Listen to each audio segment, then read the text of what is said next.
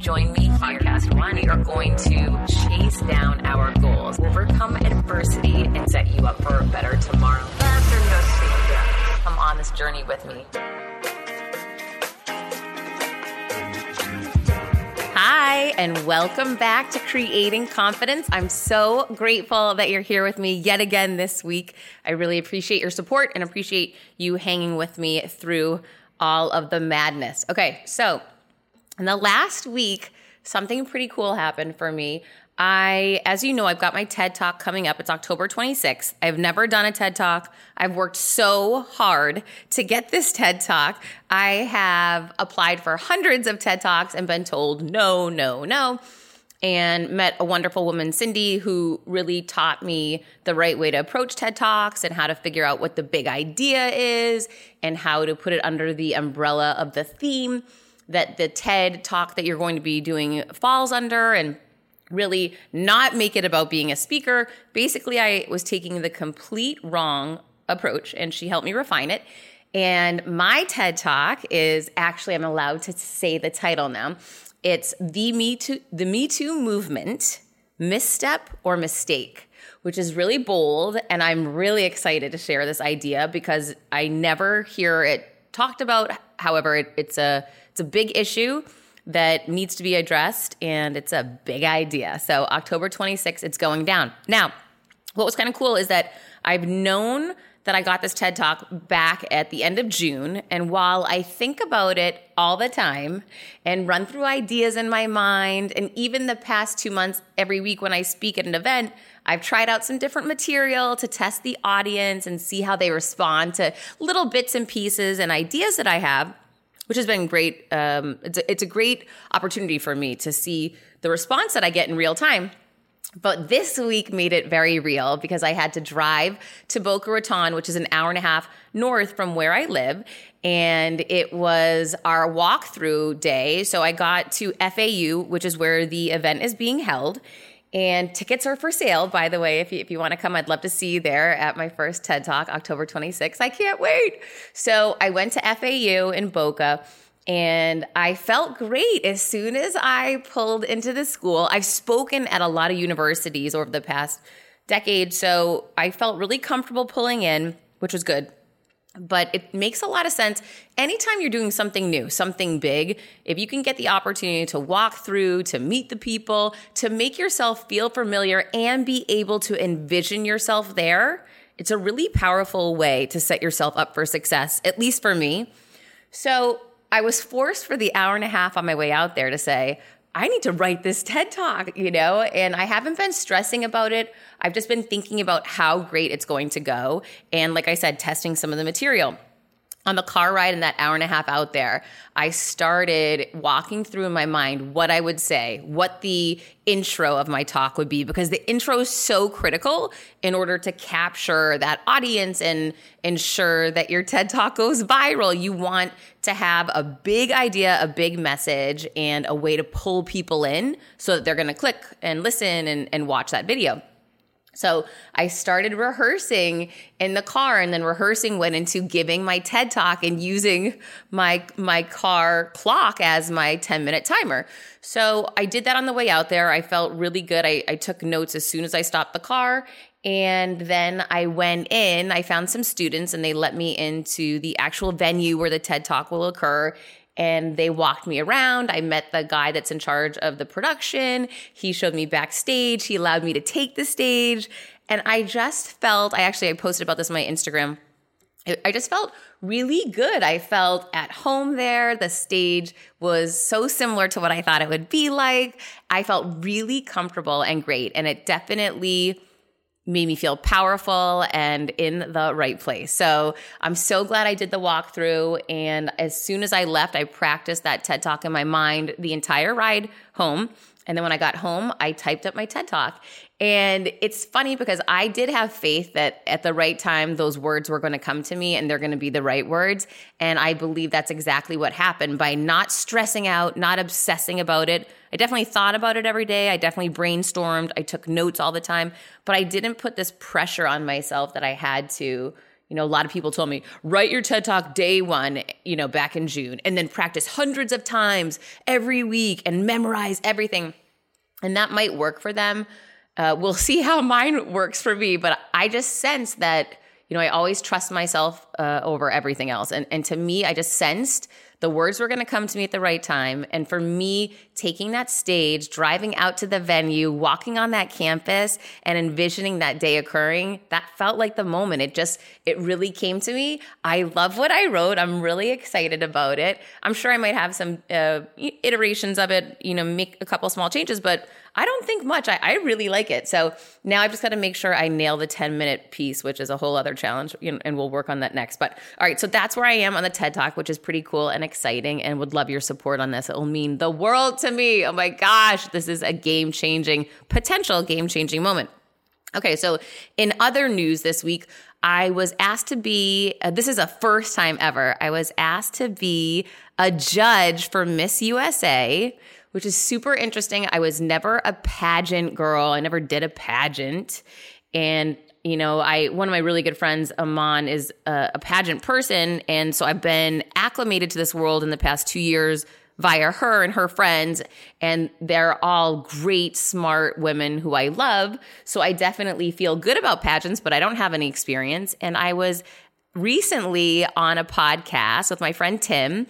And at the end of the podcast, he said, you'd make a great judge. The element of confidence and success really resonates well and aligns with Miss USA. So that's how I ended up being a judge for Miss Alabama USA and Miss Alabama Teen USA this past weekend. So Friday morning, I flew to Alabama, and I was thinking, I flew to Atlanta and had to drive an hour and a half to Alabama. And I was thinking a lot about the concept of judging, right? Because to me, being a judge for Miss USA, there were some conflicting feelings initially. And I want to share what those were, because I first started thinking, I don't know, this is a good idea. I'm judging women based on how they look. What is that all about? And just the whole idea of judging seems so wrong, until I really started thinking my entire time in corporate America. For 2 decades, I was in leadership and management, an executive, a chief revenue officer. And a big part of my job was judging. Now, we don't call it judging, but let's shoot ourselves straight. When you are managing and leading a team of people, you're constantly giving feedback. You're constantly giving praise and or feedback on how to improve. You are evaluating people's performance daily, weekly, monthly, quarterly, and annually. You are constantly being evaluated by the stock price of the company that you're leading. So there's all these different evaluations that occur, performance evaluations, metrics within industries, comparing yourself to your peers and your competitors. And I started thinking, everything in business is about judging. So why am I questioning myself with the idea of judging Miss USA? And that really helped me to see that, people signed up for this. The same way I signed up to be in corporate America, these women signed up for this pageant.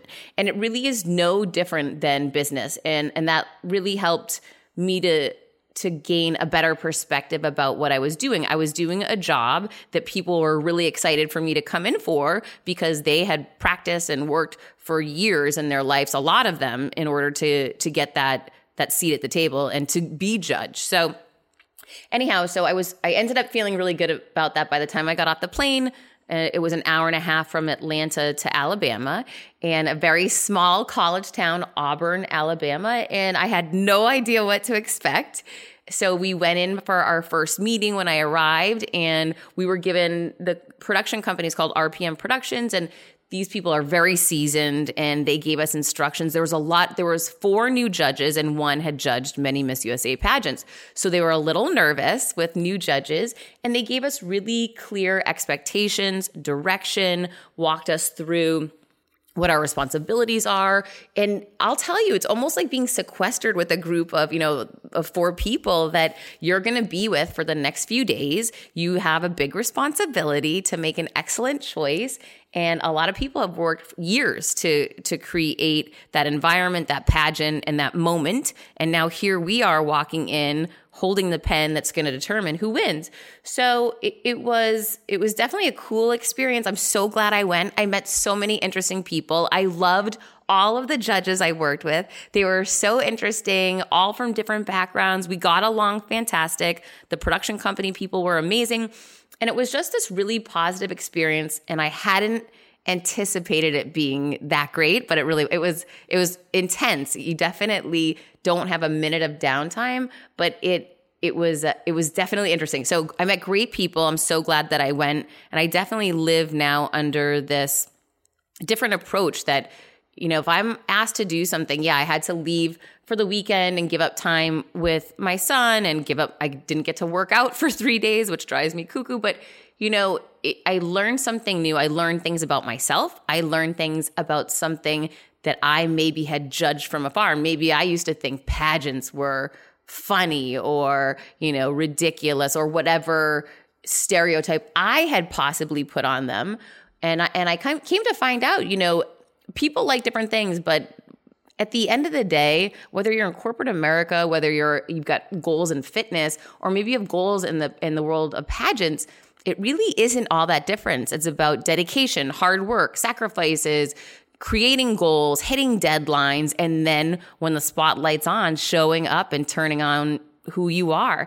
So it was so cool. So anyway, so the first day we got the expectations. We had our initial meeting. I had a book with all of these women and so much information into who they are, their backgrounds, what they're currently doing. And wow, a lot of interesting people who had excelled so much in school and academics, in sports, presidents of their class, presidents of their sororities, leadership roles. Charity was big. Every single woman there was highly committed to charity. Some started their own charities.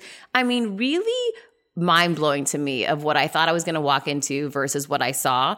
And the biggest thing was I saw all these women, for the most part, supporting one another, not being catty and backstabbing, but really rallying around and helping one another, which was so cool. So the first day we did the expectations meeting and kind of got trained on our roles, our responsibilities, our rules. We couldn't speak outside of the event with any contestants. You can't talk to the other judges about your thoughts necessarily. It's very serious.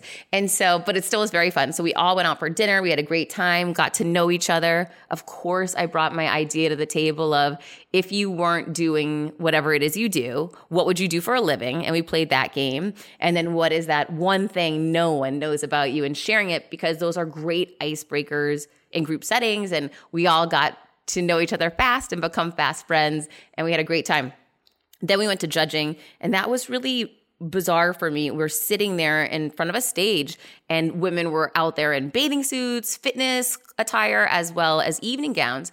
And that was my first real experience being a judge. So I wrote down, my notes. I wrote down critiquing, I guess, who I thought had done the best job or had the best stage presence or represented the concept of Miss Alabama the best. And then the next day, first thing in the morning, 8 a.m., we did interviews. And this was beyond impactful, because you see people initially from a stage. And I kind of forgot about this, but certain people have charisma on a stage. Certain people have a stage presence. We all hear that. It's a real thing, okay? And it was so cool for me to be the audience, be the judge in this instance. I never really thought how impactful it was. Well, you become clear on it when you're doing the interviews one-on-one the next day. So for a few hours, we sat for just a few minutes with each woman. They would go from judge to judge, and you would have your notes from the night before, and seeing how some of these women shined on that stage and looked huge to me. They looked so tall and powerful. And then some of them, when I would meet them one-on-one, did not seem confident, did not seem strong. Maybe their posture was off. Maybe they were breaking out in hives. Wow, it was so black and white how some of these women were on a stage when they had distance from people versus when they were one-on-one. And conversely, some of the people I did not score well on stage were extremely confident, poised, conversationalist. They interacted so well on that one-on-one interview. So this is where it became a little confusing and your mind starts playing tricks on you. You begin to see people, well, at least I am like this. When I connect with someone one-on-one, I start to see them through rose-colored glasses. So I might not notice that the night before, I didn't think she was, the most physically attractive one. Well, now I start thinking she is because I loved her personality and her strength and her individuality and how she rocks that. Now, there was actually one woman who had been a competitor for many years. She was a finalist the year prior. She tripped and fell in the opening act. And this was it was a great experience for me to see. So during the interview, of course, I had remembered it occurred. I wasn't counting the girl out as a result of it, but I remembered. And I saw her approach me during the interview process. And the first thing she did was she started apologizing for falling. And, she made, you only have a few minutes with the judge. She made the whole interaction with me about her falling. And here's what I want to say about that. This is just like me getting fired, right? So I could have made every interaction I had after I got fired about, oh, I'm so embarrassed, I was fired, and, just don't think I'm a bad person because I'm really not a bad person. And, at the end of the day, I'm not gonna, I'm gonna do better or whatever, but making it a real negative. Instead, what I've tried to do, or what I believe I've done, is that, yes, I acknowledge that I was fired. I either make a joke about it, I think I'm doing all right now, or, I make it about a positive, wow, that was a pivotal moment in my life that allowed me to really take off. Here's how I did it. But I don't I don't apologize for that. And this woman was apologizing and really making everything about the fall. So this is such a great life example that instead what she could have done, she could have put that fall to work for her. And she could have approached and said, hi, you'll never forget this phase. I'm the cat that went down, but I'm also the cat that got right back up. And I want to tell you how I did that and make it into this thing about being confident and strong and overcoming adversity, because then people will rally around you and be cheering for you.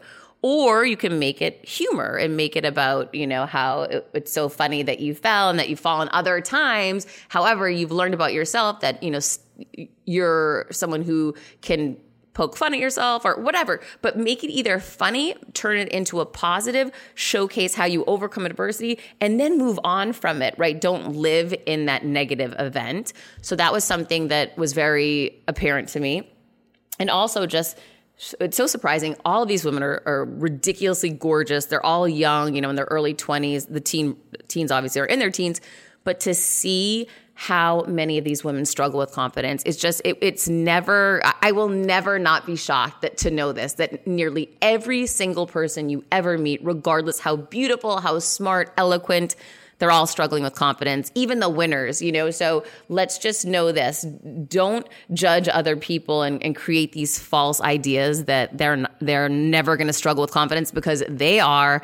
And it doesn't matter what you look like. We're all struggling at one time or another. And we can't forget that. So it was an amazing experience. And I noted that most women, when I would ask them, what did you love so much about the pageant world?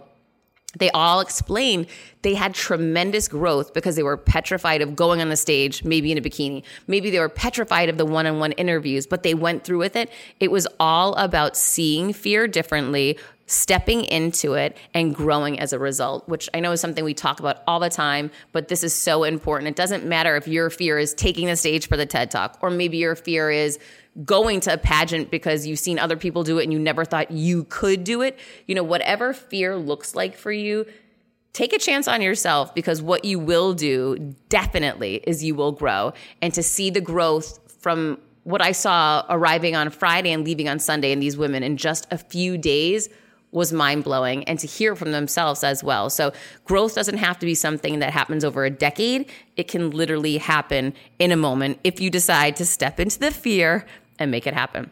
Okay, so before I get to our guest this week, so I'm so excited for you to meet him, and I of course have to share you a deal. So I thought that I'd talk to you a little bit about Third Love, which is the perfect fit bra, using data points generated by millions of women who have taken their Fit Finder quiz, which is so easy to take. Only takes a couple of quick minutes. They have more sizes than most brands.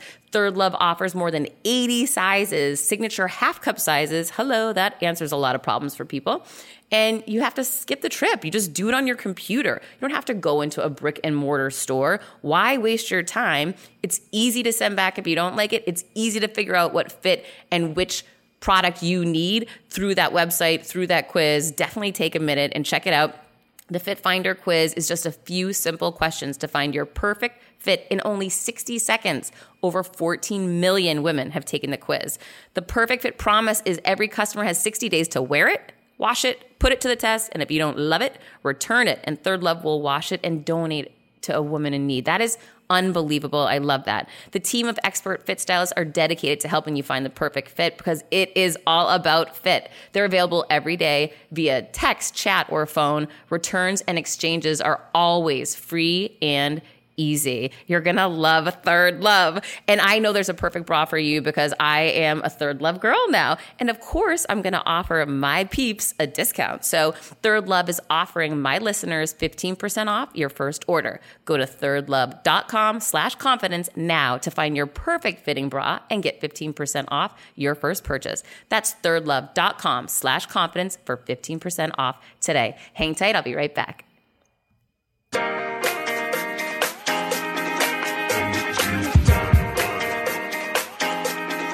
And welcome back. I'm so excited for you to meet my compadre, another Podcast One host. You may have even heard him running some ads on my show, so he is not news to you. He shouldn't be news to you. His show on Podcast One was Top 50 iTunes Podcast and Best of 2018. It's the host of The Jordan Harbinger Show. Jordan, thanks for being here. Thanks for having me on. That was a good intro. I like that. It's like you sound excited for me to be here, which is more than I can say for many hosts that have me on. So I'm excited to say you have the best male hair I've ever seen in my life. You know what's funny? Everybody said that today, and I woke up and I didn't dry my hair because I was running late, and I got in an Uber, and he just unrolled all the windows, and Norm and Peter from Podcast One, they were like, wow, look at your hair. Oh my God, look at that hair. And even Cherry downstairs, the receptionist, was like, wow, somebody did their hair today. I'm like, okay, the new trick is get in the car and just drive with the windows down.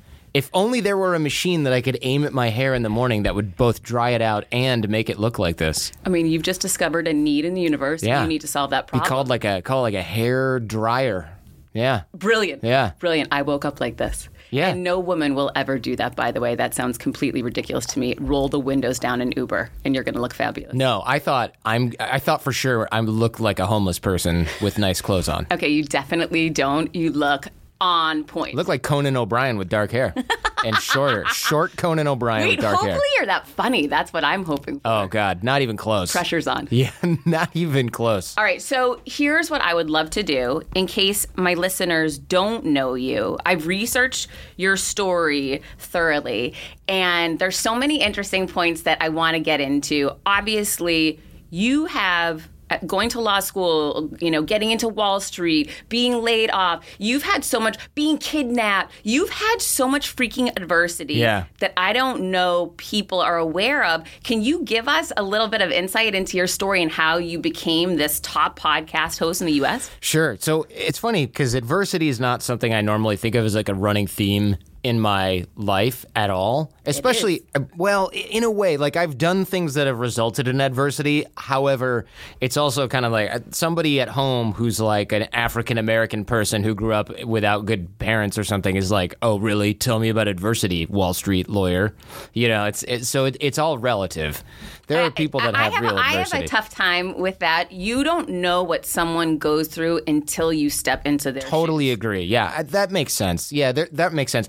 One of the things that I hate being told now now is that I don't understand anything because I'm white, which really pisses me off because I'm like, are you kidding? You got a full ride scholarship from a place because you went to a private school and have like good academics. Like, but gee, you're another ethnicity. Like, it just drives a further wedge in. I do, however, see guys. I work a lot in prisons, and and it's awesome. It's life changing, and there are guys in there that are like, yeah, I made some bad decisions. Then they're like, oh, okay, cool. You're taking responsibility for your stuff. And then you hear what their decision was. And they're like, yeah, when I was 8, my dad killed my mom. So I went to live with my cousin and they were selling drugs and I wasn't really into that.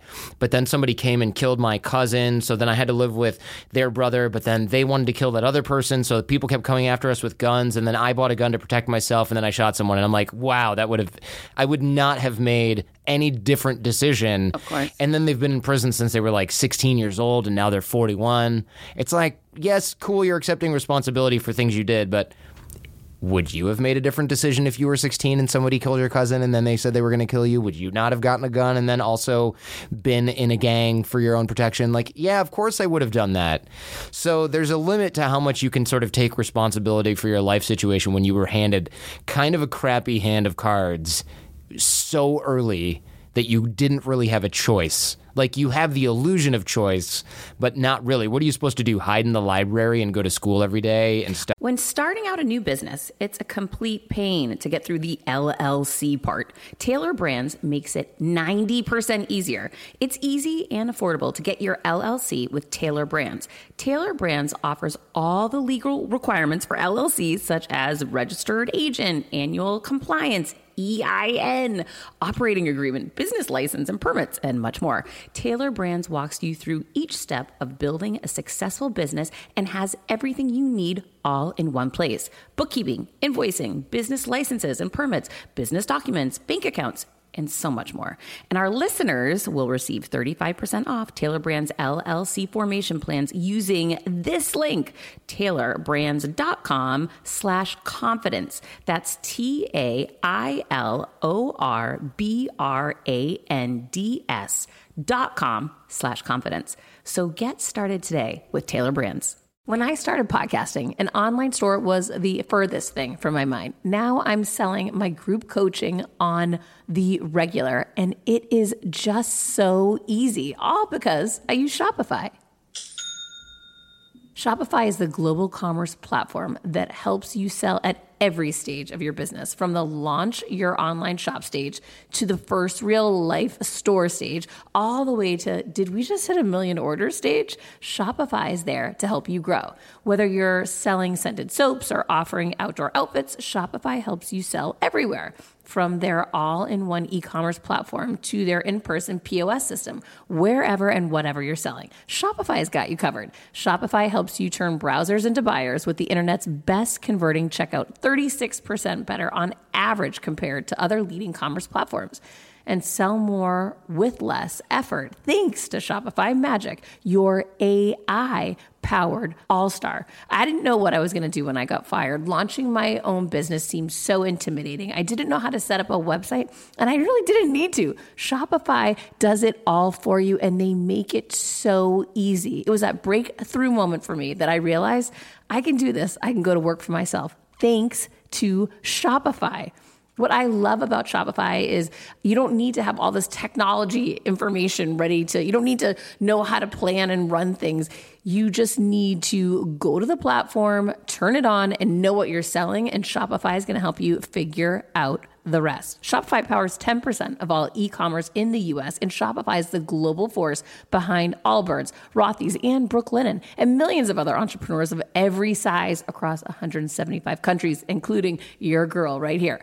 Plus, Shopify's award-winning help is there to support your success every step of the way, because businesses that grow with Shopify. Sign up for a $1 per month trial period at shopify.com/Monahan, all lowercase. Go to shopify.com/Monahan now to grow your business no matter what stage you're in. Shopify.com/Monahan. No matter what stage you're at, they're going to make it easy.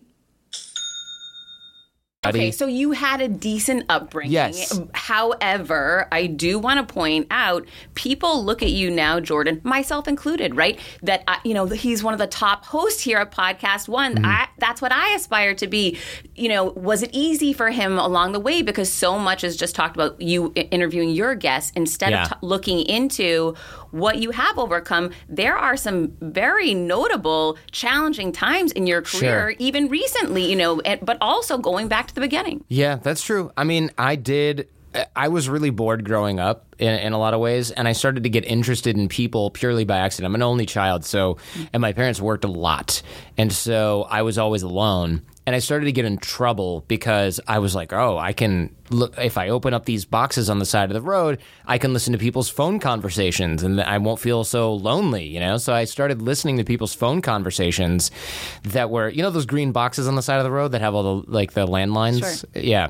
So I used to crack those open and listen to people's phone conversations. You're a hacker at a young age. Oh, totally. And 100% illegal, by the way. Hopefully the statute of limitations has run Don't on let that. The prison hear this. They might not let you leave. I know, they might not, or they'll be like, you get to stay. So I started doing that, and I started to hear what adult conversations sounded like, because when you're 13... This is crazy. Yeah. I mean, when you're 13, adults are like, okay, Jordan, do your homework now. We're going to go to McDonald's later. Like, they talk to you like they talk to kids. When you listen to adult conversations on the phone and they don't know you're listening, you're hearing what adults sound like when they talk to each other. So you're hearing, real feelings. Is this real peeping Tom stuff? Kind of, but I'm not looking at anybody. I'm just sitting there on the phone. Okay. So I'm not listening to phone sex or anything, unfortunately. That would have been awesome. No, I'm listening to my neighbor who's having a midlife crisis get a divorce. And talk to his sister. Sad. And be like, why doesn't Angela love me? And then talk to his mom and be like, Mom, I feel so bad. I'm getting divorced. And then he talks to his friends and he's like, yeah, screw her. She's so stupid. Oh, my ex-wife. She's such an idiot. And I'm like, if this guy talked to his ex-wife or even anybody around him like he talks to his sister and his mom, he probably wouldn't be in this situation. I remember having that thought at age 13, 14, because he's talking to his boys and he's all like, I'm tough. And he talks to his soon-to-be ex-wife and he's like, I don't care. I'm fine. You're stupid. And then he talks to his mom and he's crying. Interesting. And I'm just like, dude, you're emotionally stifled. I didn't know that was what it was at the time. But now I'm like, you can't communicate because you can't be vulnerable. And that's your biggest problem. And your life is always going to have problems like this because you can't say, hey, I know I've been really insecure and that's driving a wedge between us. You don't have the emotional bandwidth to deal with that, but you're 40. And I'm 13, 14, and I'm like, I'm never going to do that. So that was just a natural superpower that you had, was that opportunity or ability to be in tune with communication. Yeah, but I also honed it by listening to 6 hours a day of other people's phone conversations because I had no life. It makes me sad that you were doing that for 6 hours a day, because I'm the mom of a one child, a son. So I can understand how that can be lonely, but that's a bummer. Yeah, I mean, now there's more stuff you can do. You can interact with adults online. For better or for worse, kids can do. So they can see what adult communication looks like. But most of them are playing video games with man children, I guess. I would never play Xbox with 13-year-old kids. It just seems weird and creepy. But back then there wasn't anything like that. Right. And so I really had to grow up by eavesdropping. It was weird. It is weird. It's still weird to even think about. And then it also got me into trouble because one of the reasons I was able to listen for 6 hours was because I started sitting by those green boxes and hiding my bike in a bush and then sitting by the bush. But then it's I want to be at home. I don't want to be out in the sun and the rain. So I built wireless devices to transmit the conversations to my house. Oh my God. Yeah. It was weird, right? It was nerd stuff, for sure. You were literally a little hacker stealing the phone waves. Wow, this is impressive. But this is your first entrepreneurial adventure. Kind of, but I wasn't making any money doing it. However, then I did start making money doing it because what I was using for the wireless were cellular phones. And so cellular phones that I would get from broken ones that were in dumpsters by cellular phone stores. This is the 90s. So there's one cell phone store. There's not the AT&T store and the Verizon. There's the cell phone store. So I would go and get those phones. Remember those bag phones? Yeah. I would go and get those, maybe repair them or they're just old and nobody wanted them, so they're like they didn't have recycling, then they just threw them away. And so I'd take it home and I would like get a replacement cord or get out the soldering iron and like fix the little thing that's broken, and I would plug that into the box, and then I would be able to use that and essentially transmit things. And that's what got me into trouble in part with the FBI. That's because they were like, you can't do that. You got into trouble with the FBI. Yeah, so what happened was not me stealing the phone conversations and eavesdropping. That was not the problem. The problem was I was eavesdropping and people would buy things with their credit card over the phone. And I was like, well, what happens if I write down this credit card number? Then I can buy things over the phone. And I started to buy things with other people's credit cards, like pizza. And I had pizza delivered to my school. I wasn't dumb enough to have stuff delivered to my house. I had stuff delivered to my school. Oh, my God. That was what got me in trouble with the FBI, because I ordered pizza for the whole school. What does get in trouble with the FBI look like? So they call the cops. They can't figure out who did it. Then they're like, hey, the FBI needs to get involved. So the FBI comes to the school, and they're like, you're one of the sort of like suspects for this pizza heist. And they were going to get my friend in trouble. And I was like, oh, I'll admit it. So I admitted that I did it, which turned out to be a trick. The FBI guy came, though, and was like, I don't want to deal with this. This is really dumb. Just tell me how you did it. And I told him, and he was like, what does your dad do? I was like, he's an auto worker. What does your mom do? She's a public school teacher, speech therapist. And then he's like, so where did you learn this? It was like the internet. And he's like, but where on the internet? You know, like on AOL? Like, what are you talking about? Because he wasn't familiar. This is, again, 1994. So he's like, explain this to me again. So I'm explaining it to them, and they're just so confused because they're like, you took a cell phone that was in the dumpster, and then they called the cell phone store, and they're like, no, we threw that out. He didn't steal it from the store. And then they're like, but you cracked open this green box. And I'm like, yes. And the phone company was like, we're not going to punish a kid who's 14 for opening up a green box. Yeah, but did the FBI want to hire you now? So what happened was they were like, teach me how you reprogrammed the cellular phone, because I had to reprogram the phone to get it to do what I wanted it to do. And so I showed them, and they're like, oh, we think this is how drug dealers are using cellular phones to communicate. Wow. And not get caught. Epiphany. Yeah. So I was showing them this, and then their Washington, D.C. Bureau of like technical specialists, they're like, yeah, that's pretty much what we think. But we just didn't expect a 14-year-old kid to be doing it. We thought it would be like some technical cell phone store repair guy. And I was like, no, it's really easy to find out how to do this. You can find the plans online. And so I started showing them where I found the plans online, and they found this whole giant circle of people who were doing cellular phone crime. The dark web in 94. The dark web in 94. So it wasn't even a web. It was like a bulletin board system, which is like you dial in with one of those modems that makes all the crazy noise. And so they set up a sting operation and caught a whole bunch of people that were helping drug dealers use cellular phones illegally, and like all kinds, and pimps and everything. So this is the obvious moment where you decide you want to become a lawyer. Yeah, well, so I thought I should join the FBI because this is awesome. And the FBI agent was like, we hire accountants because they catch financial crime. We hire lawyers because they, I don't remember what the rationale was back then. And then they're like, well, we also have general agents, but you'll make more money if you're a lawyer or an accountant. I was like, accountant? Ugh, math, no thanks. So yeah, I kind of had my eyes set on maybe being a lawyer as I got older. Plus, it was an answer that really satisfied adults. We made other people happy. Yeah. Yeah. And I lived my whole life trying to make adults happy, just like every other kid, pretty much. Well, especially after you got in trouble with the FBI. Oh, my God. It was like, now I have to be good for like 10 years. Literally, yeah. you had to. Yeah. Okay, so you get out of law school and you have no interest in the law. No, zero. And I knew that going in, but I thought I'll be a lawyer for a little while, make enough money to pay back my student loans, then maybe join the FBI. And then I remember talking with more FBI agents, and they're like, yo, we've had a pay freeze for like X number of years, and like this agency's not what it was when I started in the 90s. It was like this cool thing. And so I was like, oh, maybe I'll do like CIA or something. And then I met CIA agents, and they're like, don't do it, man. Don't do it. And I thought, well, if you hate it and you were stationed in Egypt and doing all this cool Middle Eastern spying, then like, what the hell am I going to do? It's going to suck. It's going to be terrible. Everyone talked me out of it. So then I just went to work on Wall Street, and I was like, I'm fine. I'm just going to do this for a few years, make enough money to pay back my student loans. And then I got to Wall Street, and I was like, I'm going to get fired because everyone's going to figure out that I don't belong here. So fraud mindset, imposter syndrome, right? And so I was like, oh, how do I not get fired? Because that'll be really embarrassing, and I'll owe all this money to law school. So my plan was to work from home as much as possible. And I was like, I got to figure out how to do that. So I asked one of the partners how come he was never in the office. And he said, oh, well, I'm not working from home necessarily. I'm generating business for the law firm. And I was like, how do you do that? He goes, oh, I just hang out and like make friends everywhere. And I do jujitsu and golf and go do charity stuff. And I was like, oh, I need to do that. Because if I can bring in business for the firm, they definitely won't fire me because those are the most valuable people in the firm. Sure. So then I was like, all right, how do I network? And I took classes and like Dale Carnegie's networking class. But the problem is some guy in a sweater vest at the YMCA is not telling you the real stuff. He's like, look him in the eye. I love that you thought they were. Yeah, I was so naive that I was like, oh, this guy is going to be it. And then I was like, you'd hear him on the cell phone after class being like, don't know how I'm going to pay rent this month. And I was like, I'm learning networking from this broke-ass sucker. Like, not a good decision. Not a good decision. So then I was like, what's the real deal? Like, how come some people make friends and are able to network and everyone likes them and is giving them like $1 million law deals, and then other people don't have any idea what they're doing?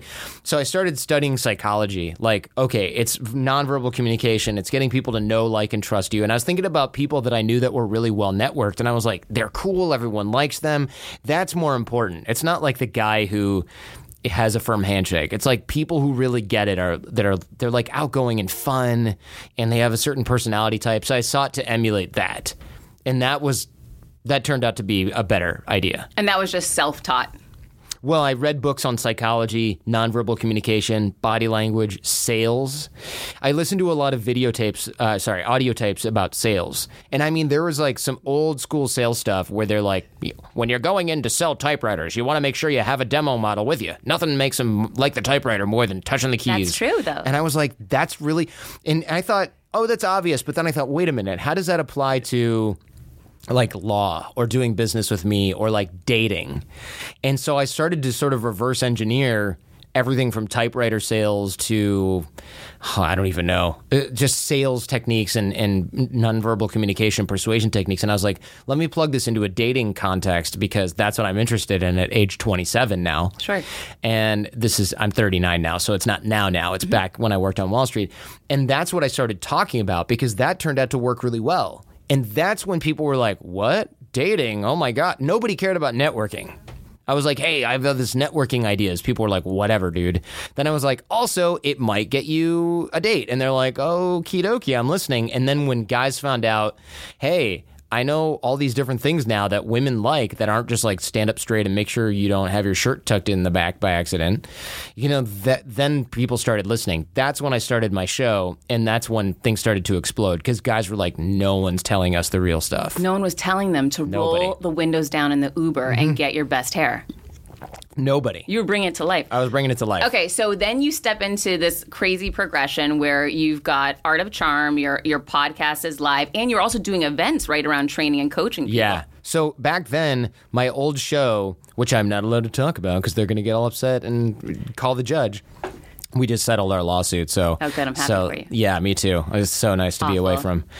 And I started, because nobody else was working with me at the time, I started teaching guys, essentially, this is before it became creepy. I'm going to put a little star next to it. I was teaching guys how to meet women and at anywhere, bars, clubs, anything, but mostly like at school because I was still a law student. But it wasn't creepy. Then this book, The Game, came out, and it was like, okay, cool, this is really interesting. But then all this like pickup artisty stuff started happening, and it got creepy real fast. What were you, like the Pied Piper? I mean, how you were just pulling people in with this charm? I was teaching people nonverbal communication, body language, what people sales like what a lot of I guess what I thought at the time women were meant when they said certain things, which turned out to be like partially true and partially just BS you heard on the internet. Sure. But it worked really well, and it was all about having the guy become a better person and deserving what they want, which was revolutionary at the time because all guys were like, ooh, say something clever and she'll believe you. And I was like, no, don't be a turd.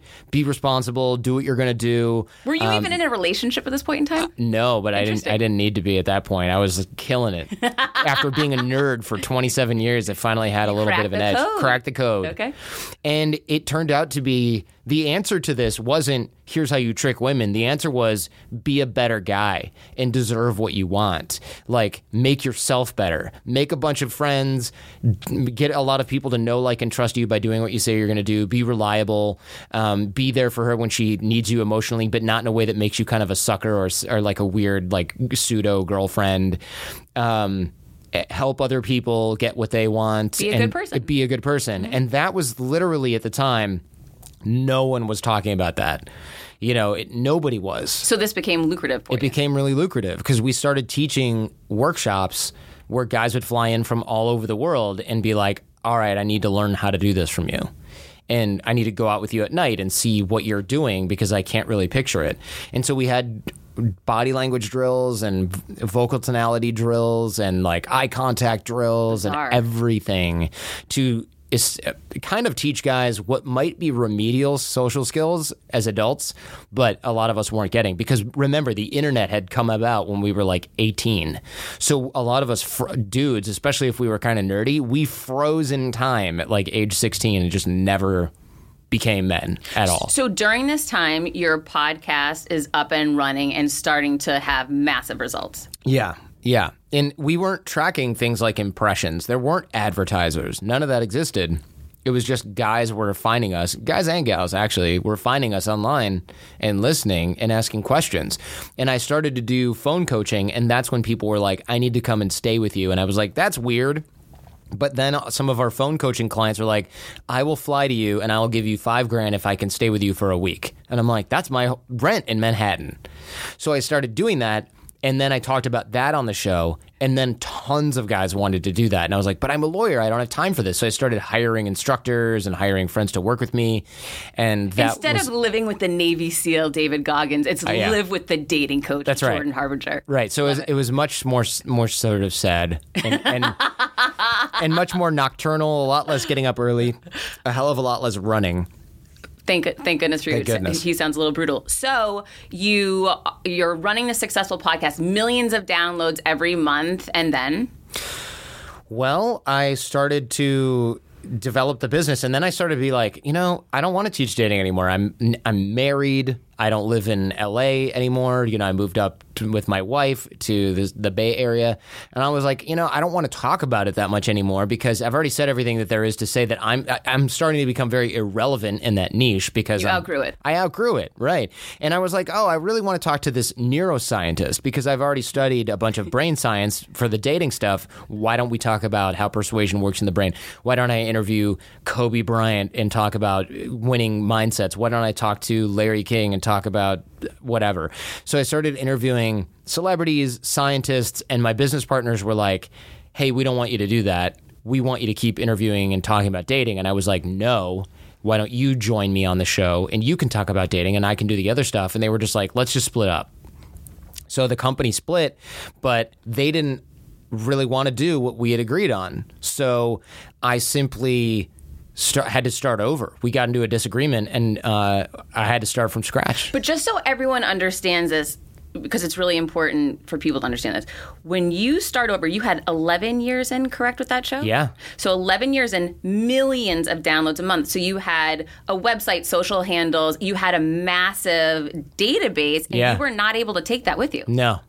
So walking away from that literally was starting over from ground zero. Totally, yeah. Was that a scary time for you? So scary. I lost a ton of sleep, and my wife was like, you need to toughen up. Like, my wife was like, you need to toughen up because we need to, like, get through this, and you can do it. You just have to, like, stop whining, But did you know, you said, okay, I'm doing my own show. We're going all in. Even though I have nothing, I'm going to rebuild it? Yeah, because I knew that I loved doing interviews, and I knew that I was good at it. And I also knew that I'd been working with guys that weren't really contributing much to the business. And I was like, I bet I can do more without them. And it turned out to be correct. But that pivotal moment where you have nothing and you go home and say, okay, we're on day one here. Did you start forecasting, okay, last time it took me X amount of years to create this level of success. Yeah. How can I replicate that and or do better? What does that look like when you take that step? Terrifying, because it's kind of like, imagine being like, okay, I built this house and it took me 10 years or 11 years to build this house. I can't really wait 10 more years to like generate income or have a place to live. right? No, you're married now. Right. So I was like, I really hope I can do this in like 5 years. Well, it turns out I can build a show bigger than my old one in less than 2 years, but I didn't know that. This only happened less than 2 years ago. This is 18 months ago. But you had no idea it would rebound this quickly. No clue. No clue. What were the catalysts or the things you can point to that allowed you to move so quickly this time? What it was I teach networking and relationship development, not dating stuff, obviously, but I mean like, getting rapport with people, getting them to know, like, and trust you for either sales teams, intelligence operatives, special forces. Like, that's what I do on the side, not in the show. I teach it on the show, but like my clients are, Facebook and the military and stuff like that. So I thankfully practice what I preach, and I keep in touch with hundreds of people, and I make sure that I'm regularly texting them or emailing them or helping them get what they want, introducing them to each other. So what I did is I was like, oh my God, I don't know what to do. I need some advice. So I started calling some of my old show guests, like guys that had started companies that were highly successful, and they all said the same thing. Oh, this is going to be the best thing that's ever happened to you. And I was like, that's not what I want to hear right now. I'm venting and whining. And they're like, no, trust me. They're like, this is the best thing that could have happened to you because you were the old show, you were the old brand, you have the talent, you have that work ethic. Like, you're going to be fine, not only fine, but you're going to be better off than you were before because you're not carrying dead weight. And I was like, that's a really good point. So I started to really double down on that. And I said, well, what can I do? And they're like, well, I'll help you. I'll tell my show listeners, or I'll email my list, or I'm going to give a talk. I'll use you as an example in the talk and tell everyone to subscribe to your new show. And then all my other friends were like, oh, I'll mail this out to my email list right now. Oh, I'll share it on social right now. So I called like 100 people, literally, not like exaggerated. I literally called, I think, 112 people in the first week. It was a long week. And I was really nervous, but everybody said the same thing. They're like, we'll help you. You'll be fine. If you had stock, I would buy it, that kind of thing. CBDistillery.com is giving you an exclusive offer, and it's huge. Right now, you can get up to 30% off everything. If you've struggled with sleep, stress, or pain after physical activity, CBDistillery.com has a targeted plant-powered solution just for you. I love hearing how many of you have seen improvement in your daily life thanks to CBD. So if better sleep, more calm, and relief from discomfort after physical activity sounds good to you, you should explore CBD. Don't miss this massive sale and get up to 30% off your order. Visit cbdistillery.com and enter VIP. That's cbdistillery.com and enter VIP at cbdistillery.com. Not available in Idaho, Iowa, and South Dakota. Quick math. The less your business spends on operations, on multiple systems, on delivering your product or service, the more margin you have, the more money you keep. But with higher expenses on materials, employees, distribution, borrowing, everything costs more. So to reduce costs and headaches, smart businesses are graduating to NetSuite by Oracle. NetSuite is the #1 cloud financial system bringing accounting, financial management, inventory, HR into one platform and one source of truth. With NetSuite, you reduce IT costs because NetSuite lives in the cloud with no hardware required, accessed from anywhere. You cut the cost of maintaining multiple systems because you've got one unified business management suite. You improve efficiency by bringing all your major business processes into one platform, slashing manual tasks and errors. Over 37,000 companies have already made the move. So do the math. See how you'll profit with NetSuite. I want you to know that finding ways to be more efficient, cut costs, and get rid of errors and mistakes can completely transform your business, boost your performance at the same time. This is why you need NetSuite now. Now through April 15th, NetSuite is offering a one-of-a-kind flexible financing program. Head to netsuite.com/Monahan. netsuite.com/Monahan. netsuite.com/Monahan. Look, Bumble knows you're exhausted by dating. All the must not take yourself too seriously and 6'1" since that matters. And what do I even say other than hey? Well, that's why they're introducing an all-new Bumble with exciting features to make compatibility easier, starting the chat better, and dating safer. They've changed, so you don't have to. Download the new Bumble now. That's amazing.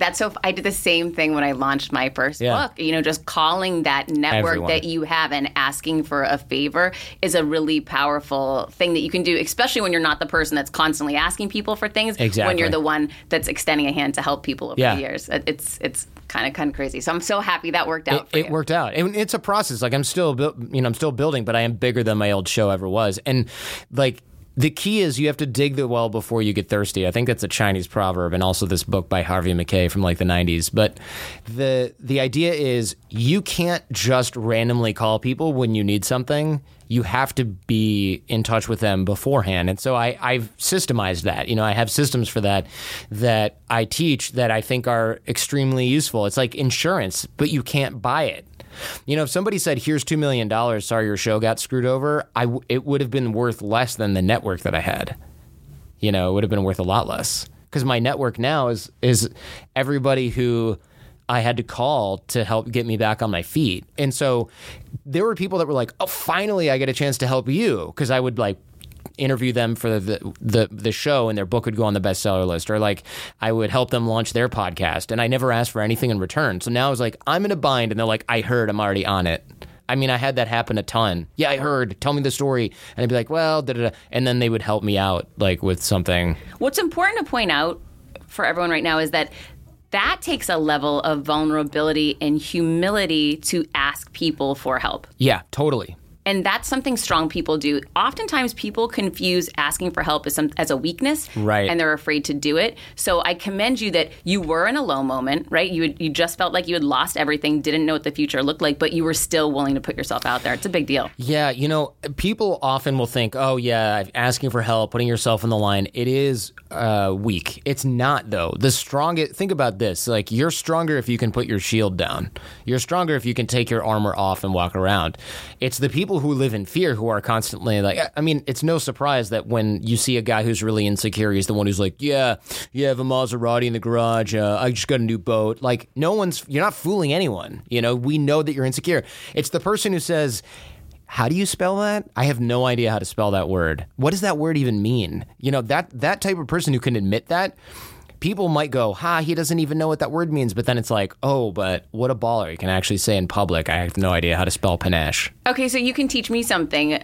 So I've heard you on different shows, and you were talking about sunk cost fallacy. Mm-hmm. So can you dive into that a little bit and how our listeners can actually learn from that and not get stuck in that? Oh, yeah. Sunk cost fallacy is like one of the sort of OG, most common fallacies that humans fall into. So cognitive bias, logical fallacies, our whole lives are guided by these. And so, but no one talks about them. No one talks about them. Well, unless you listen to the Jordan Harbinger show, then tons of people talk about it. Because we're talking about it right now. That's right. So sunk cost fallacy is when somebody, here, we'll put it in a relationship context. So sunk cost fallacy is, hey, Heather, I think that the guy you're dating is really terrible. He doesn't treat you well, and he's kind of a jerk, and like your kids don't like him. And you go, well, we've been dating for 3 years and we're thinking about getting married. So the fallacy is all of the stuff that's happened in the past, somehow I can't get rid of that because I've already put all this work into it, so it's more valuable.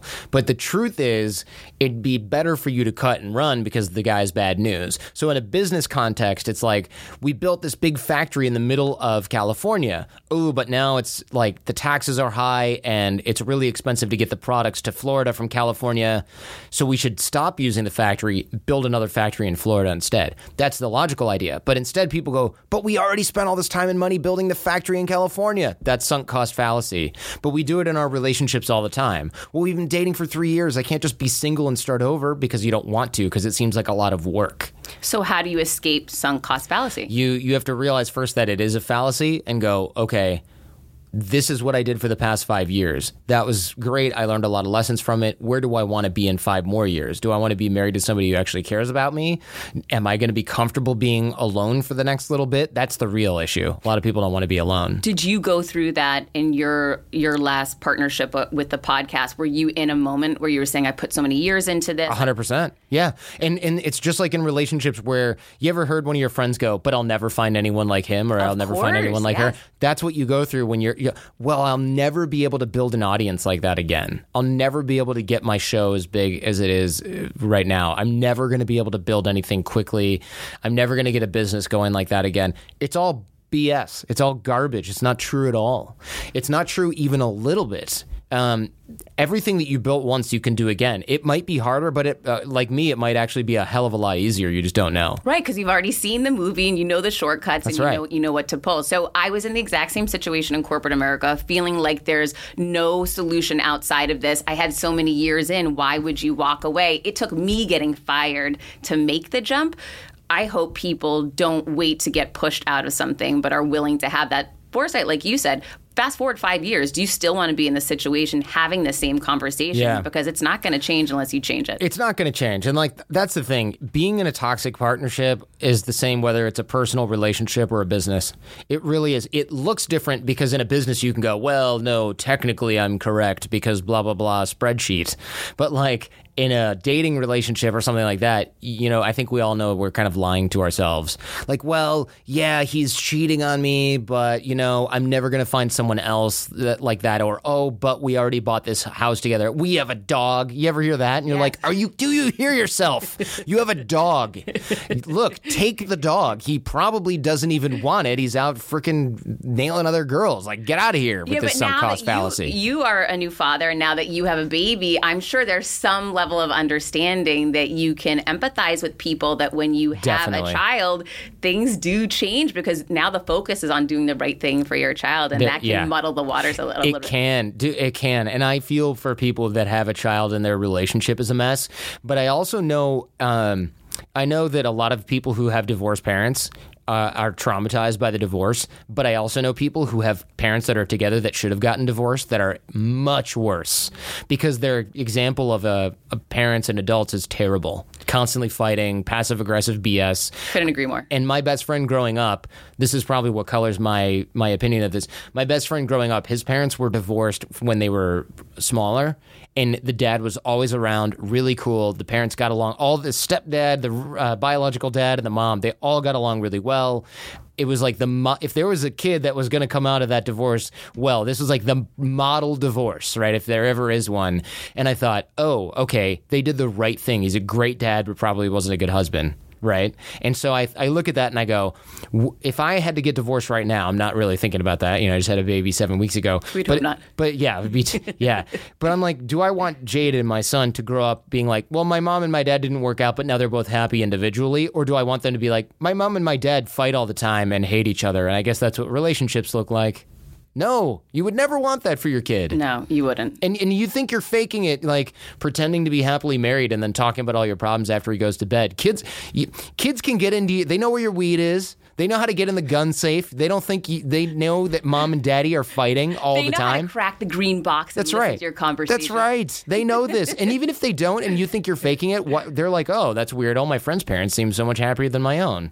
Yeah, no, kids have that internal clock. It hasn't been, other people haven't started directing it for them, so they're just picking up on the vibes that are out there, and they know better than anybody else. Exactly. So I dread, like all my little flaws that I know that I have, little and big, I dread when my son does something. And it's because he saw me do it. It's so painful. Because my wife is going to look at me and go, see? And I'm going to go, I know. Yeah, there's no bigger catalyst for change than becoming a parent and wanting to be a better person just so that they can start emulating your behavior. That's wise. I feel like that's already happening. My kid is 7 weeks old and I'm like, ooh, I better stop like being short-tempered or like being picky about what I eat or like whining about somebody being late because he's going to do all that. And I'm like, oh, my life is not better because I complain about people being late. My life is not better because I don't like vegetables, you know. You're and I have to create the dad worksheet now. I know. Yeah, I'm going to have to do the dad show. All right, so no one gets off this show without sharing what their lowest confidence moment is. What was yours? Oh my God. Where do I even begin?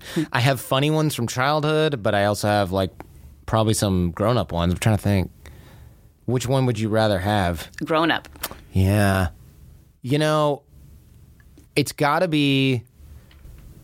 Yeah, when I first started the business, I mean, we kind of just talked about this, but when I first started over, I should say, I was just like is it even possible? Because everyone goes, you'll be great. You did the other show. The reason people listened was because of you. But like, there's this nagging part in the back of your brain that goes, is it though?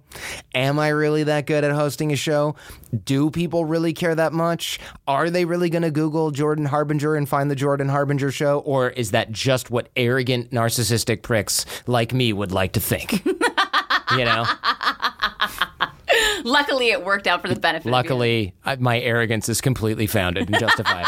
All right, Jordan, where can people find you and where can they find your show? Sure. The Jordan Harbinger Show, Spotify or anywhere you listen to podcasts, or at jordanharbinger.com. And look, if people have questions, I answer every email and every social thing at Jordan Harbinger on Twitter and Instagram. That is very impressive. Every single thing. That is very impressive. And your show is, of course, on Podcast One. On Podcast One. That was the worst time to not remember to say Podcast One. I'm here for you. We got Norm's the logo here. right there. All right. Well, Jordan, thank you so much for being here. It means the world to me. Thank you for having me.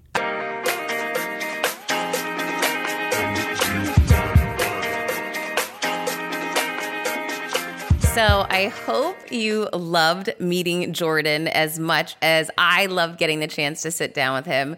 Not only is he a very smart guy and super successful, especially in the podcasting world, but really, really nice human being and has sent me so many funny notes and follow up and asked how he can help me. And he's a really good guy. So I love supporting good people. So definitely check out his podcast because it is one of the top shows out there and he's a top-notch guy. But before I get started, I got to give you at least one more deal. You know I love a good deal. So here's a question for you. How did you sleep last night? This is a big one. And you know I talk about this a lot. Sleep is so important to living your best life, feeling sharp and connected and focused.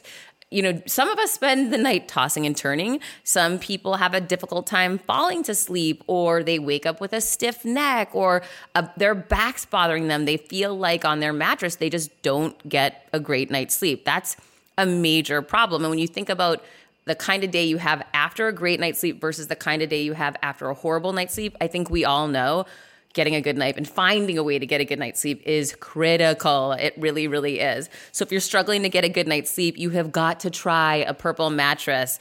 Purple mattress was formulated by two brothers who've been developing cushioning technology for 30 years on things like medical beds and wheelchairs. They know their stuff. In 2016, they decided to use their patented comfort technology to create Purple, the world's most scientific mattress. This is major. The Purple mattress will feel different than anything you've ever experienced because it uses the brand new material that was developed by an actual rocket scientist. It was not like the memory foam that we are used to. Purple material feels unique because it's firm and soft at the same time, so it keeps everything supported while feeling really comfortable. Plus, it's breathable, so it sleeps very cool. You get a 100-night risk-free trial. If you're not fully satisfied, you can return your mattress for a full refund. Backed by a 10-year warranty, free shipping and returns, free in-home setup, and old mattress removal. Hello, they covered it all. So you're going to love Purple, and right now, my listeners are getting a free Purple pillow with the purchase of a mattress. That's in addition to the great free gifts. That's in addition to the great free gifts they're offering site-wide. Just text confidence to 84888. The only way to get this free pillow is to text confidence to 84888. That's confidence to 84888. Message and data rates may apply. Okay, so now that we got to hang with Jordan, we got to get a great deal on the Purple mattress. I wanted to answer some of your questions. And I'll tell you, this week, there's a couple of interesting ones that came up that I thought might be relevant for you and might be interesting to you. So one came to me, I like this one, it came to me from LinkedIn. It was a DM that I got on LinkedIn. And this is a woman who's messaged me a couple of times, but this time she was telling me that she's in a sales job, a new sales job. She just went to a new company and she is struggling because they do role playing and she really doesn't like the role playing. Now, I find this interesting because, and I asked her this on DM on LinkedIn, she feels comfortable as a seller, she feels good as a seller, but she doesn't like role playing. That says there's another issue here. So I said to her, so you're comfortable selling and you feel like you're a great salesperson, but you can't do it standing in front of your peers? And she said, yeah. So I said, okay, so either you're afraid you're being judged, you don't like the people you're working with, because that's even a bigger problem if you're working in a toxic environment where you feel people are negative. And she said that wasn't the case. So I said, then you feel that you're being judged. You don't like that idea of having people watch you because you don't feel confident in yourself. So she did admit that probably was the case. So a couple of different things that I shared with her is, one, like anything, the more you practice, the better you get, right? So maybe you are great in sales when you're one-on-one with a client because you don't feel you're being judged and you feel safe. But the more times you stand up and do it in front of other people, the more comfortable you'll become with that. It's no different than public speaking. The first time you do it, you might not feel like $1 million, but after you do it 1,000 times, you're going to feel fine. You're going to see that, it's the same way of driving a car. The first day you got your license when you were 16, you were not that confident. However, now, years later, after driving how many times, you don't even think twice before throwing your car in reverse, looking behind you and backing up, right? So things become much easier the more we do it. Experience, practice, all of those things will create confidence by default. The other thing is, find someone that's your champion in that room and lock eyes with them. Tell them that you're struggling ahead of time, and that's going to help you feel encouraged and empowered and not alone. Another thing is make a joke. Maybe when you stand up, say, listen, I know this is going to be hard for all of you to believe, but when I'm out there on my own during the day, I feel really like I'm crushing it and I'm great in sales. However, I have to tell you guys, I'm nervous up here. So I need your help. Be honest with people, let them know where you're coming from, because guess what? You are not the only person that has ever felt that way. And the more real you become, the more you take down those walls that you have to do everything perfectly and you're being judged and, they're not going to like you. That's just not real. And the reality is people are always thinking about themselves, their week, their day, about them getting up next to role play. They're not sitting there fixating on you and waiting for you to do something quote unquote wrong. Because guess what? If everyone did it perfect, no one's going to learn anything. What they're looking for, and I led sales teams for 2 decades, you're always looking for someone to have a misstep, to do something not ideally, because then we can all jump in and say, hey, here's a way I would handle that, or here's a way I would. And that's really where you start collaborating and people start working together to improve as a team. And the leader there wants you to come together as a team. The leader wants people to jump in and help one another. And those are the moments that, really create bonds. And it comes from the fails and the slips, not from someone nailing it every time. So get back to focusing on creating your confidence, show up as your best you, and know that each time you do it, you're going to get better and better, and everyone's going to see it. And your missteps and mistakes are actually going to lead to learning moments, teaching moments where we all can work together and get better as a team. Okay, so then I got another note. All right, this is a good one. Heather, I love your podcast. Appreciate everything you're doing. I'm struggling with something that many people struggle with, how to feel comfortable making small talk in different professional situations. I've searched for shows on this and I cannot find anything. However, many social settings are causing me anxiety now. There are many times that I don't feel comfortable, and sometimes I need liquid courage. This person is in sales and marketing and needs to be able to show up, and it's a very important part of her job. So number one, I have a chapter in my book, Confidence Creator, is dedicated to this. Okay. It's all about networking and how to be strategic and how to align yourself with people and how to have that conversation. Listen, first of all, nobody wants to be at the cocktail party. Nobody wants to be at the convention when the convention portion is done and you're at the meet and greet or networking.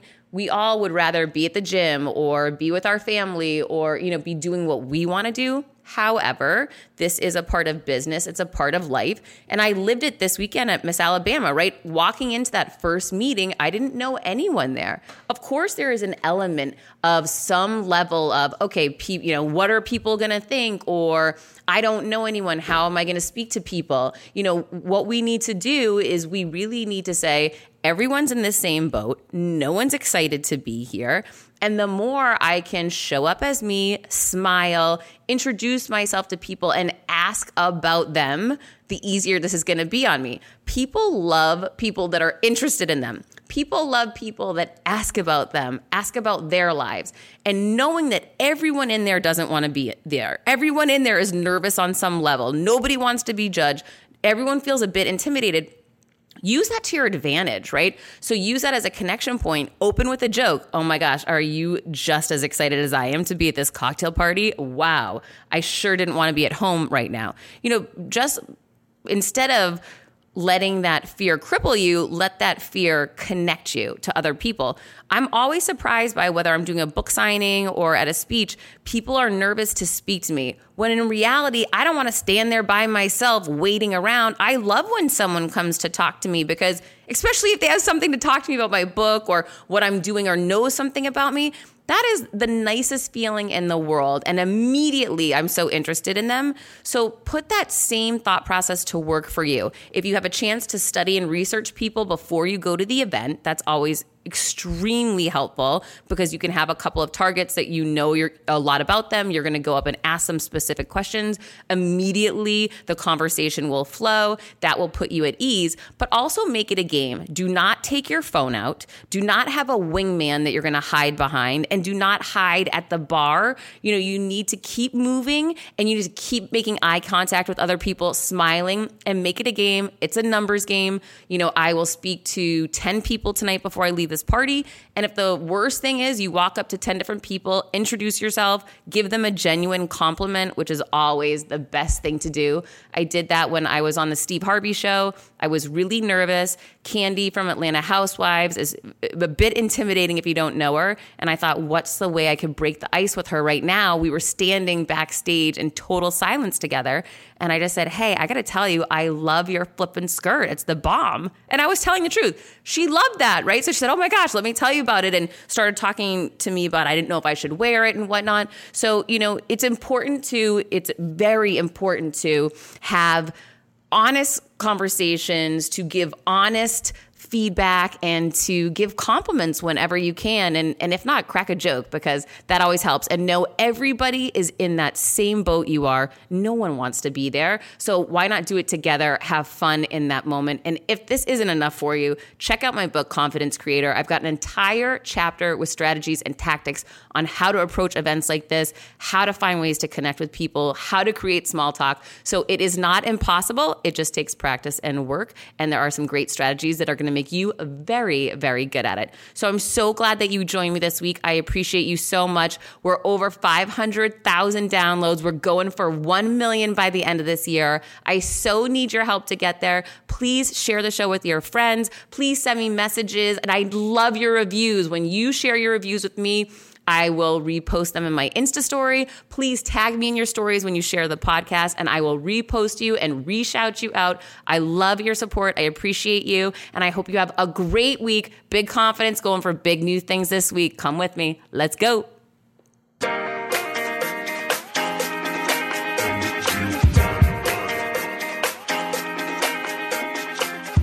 Pluto TV is the leading free streaming television service. Watch over 100 TV channels and thousands of movies on demand, all completely free. Pluto TV never even asks you for a credit card. You don't even need to sign up to watch for free. Pluto TV is the easy and completely legal way to watch your favorite TV shows and hit movies for free. What are you waiting for? Never pay for TV again by downloading Pluto TV. You can download Pluto TV for free on all of your favorite devices today, including your phone, Roku, Amazon Fire TV, Apple TV, Smart TV, PlayStation, and anywhere else you stream. Hi, I'm here to tell you about a new podcast that I am so excited about, Negotiate Your Best Life, hosted by Rebecca Zung, a part of the Yap Media Network. As a globally renowned narcissist negotiation expert and an attorney recognized by U.S. News as a best lawyer in America, Rebecca shares her invaluable insights and strategies for navigating life's toughest negotiations. By drawing from her own experiences and the wisdom of her high-profile guests, such as Bob Proctor, Mark Victor Hansen, John Gordon, and Rebecca delivers empowering advice that will inspire you to reclaim control of your life. Negotiate Your Best Life is all about how to negotiate your way to greatness. She provides practical guidance on how to break free from toxic relationships, stand up against injustice, and transform chaos into freedom, possibility, and purpose. Many times, the first negotiation you do is with your own in the morning. In the morning is when you wake up, and that's when Negotiate Your Best Life is time for you. It's about to find your way to greatness, conquering obstacles and creating the life you truly deserve. Get ready to slay, thrive, and unlock your full potential. Don't believe me? I'm going to go ahead and share some of the reviews that are out there so you can hear and you can believe too. You have helped me so much these last few weeks. I was with a narcissist for 2 years. She drove me to the point I wanted to take my own life. Listening to you has made a massive difference, and now I know what I'm with. Thank you, Rebecca. Now the recovery. Thank you for gifting the knowledge to believe in myself again. You have unknowingly helped me legally represent myself through criminal, federal, and civil court proceedings with a narcissist. There would be so many people around the world that you're helping without even knowing, like me. You saved my life. Emma, 35 years old, Australia. If you are ready to stand up against injustice and transform the chaos in your life into freedom, possibility, and purpose, then check out Negotiate Your Best Life now. Subscribe to Negotiate Your Best Life with Rebecca Zung on Apple Podcasts, Spotify, or your favorite podcast platform.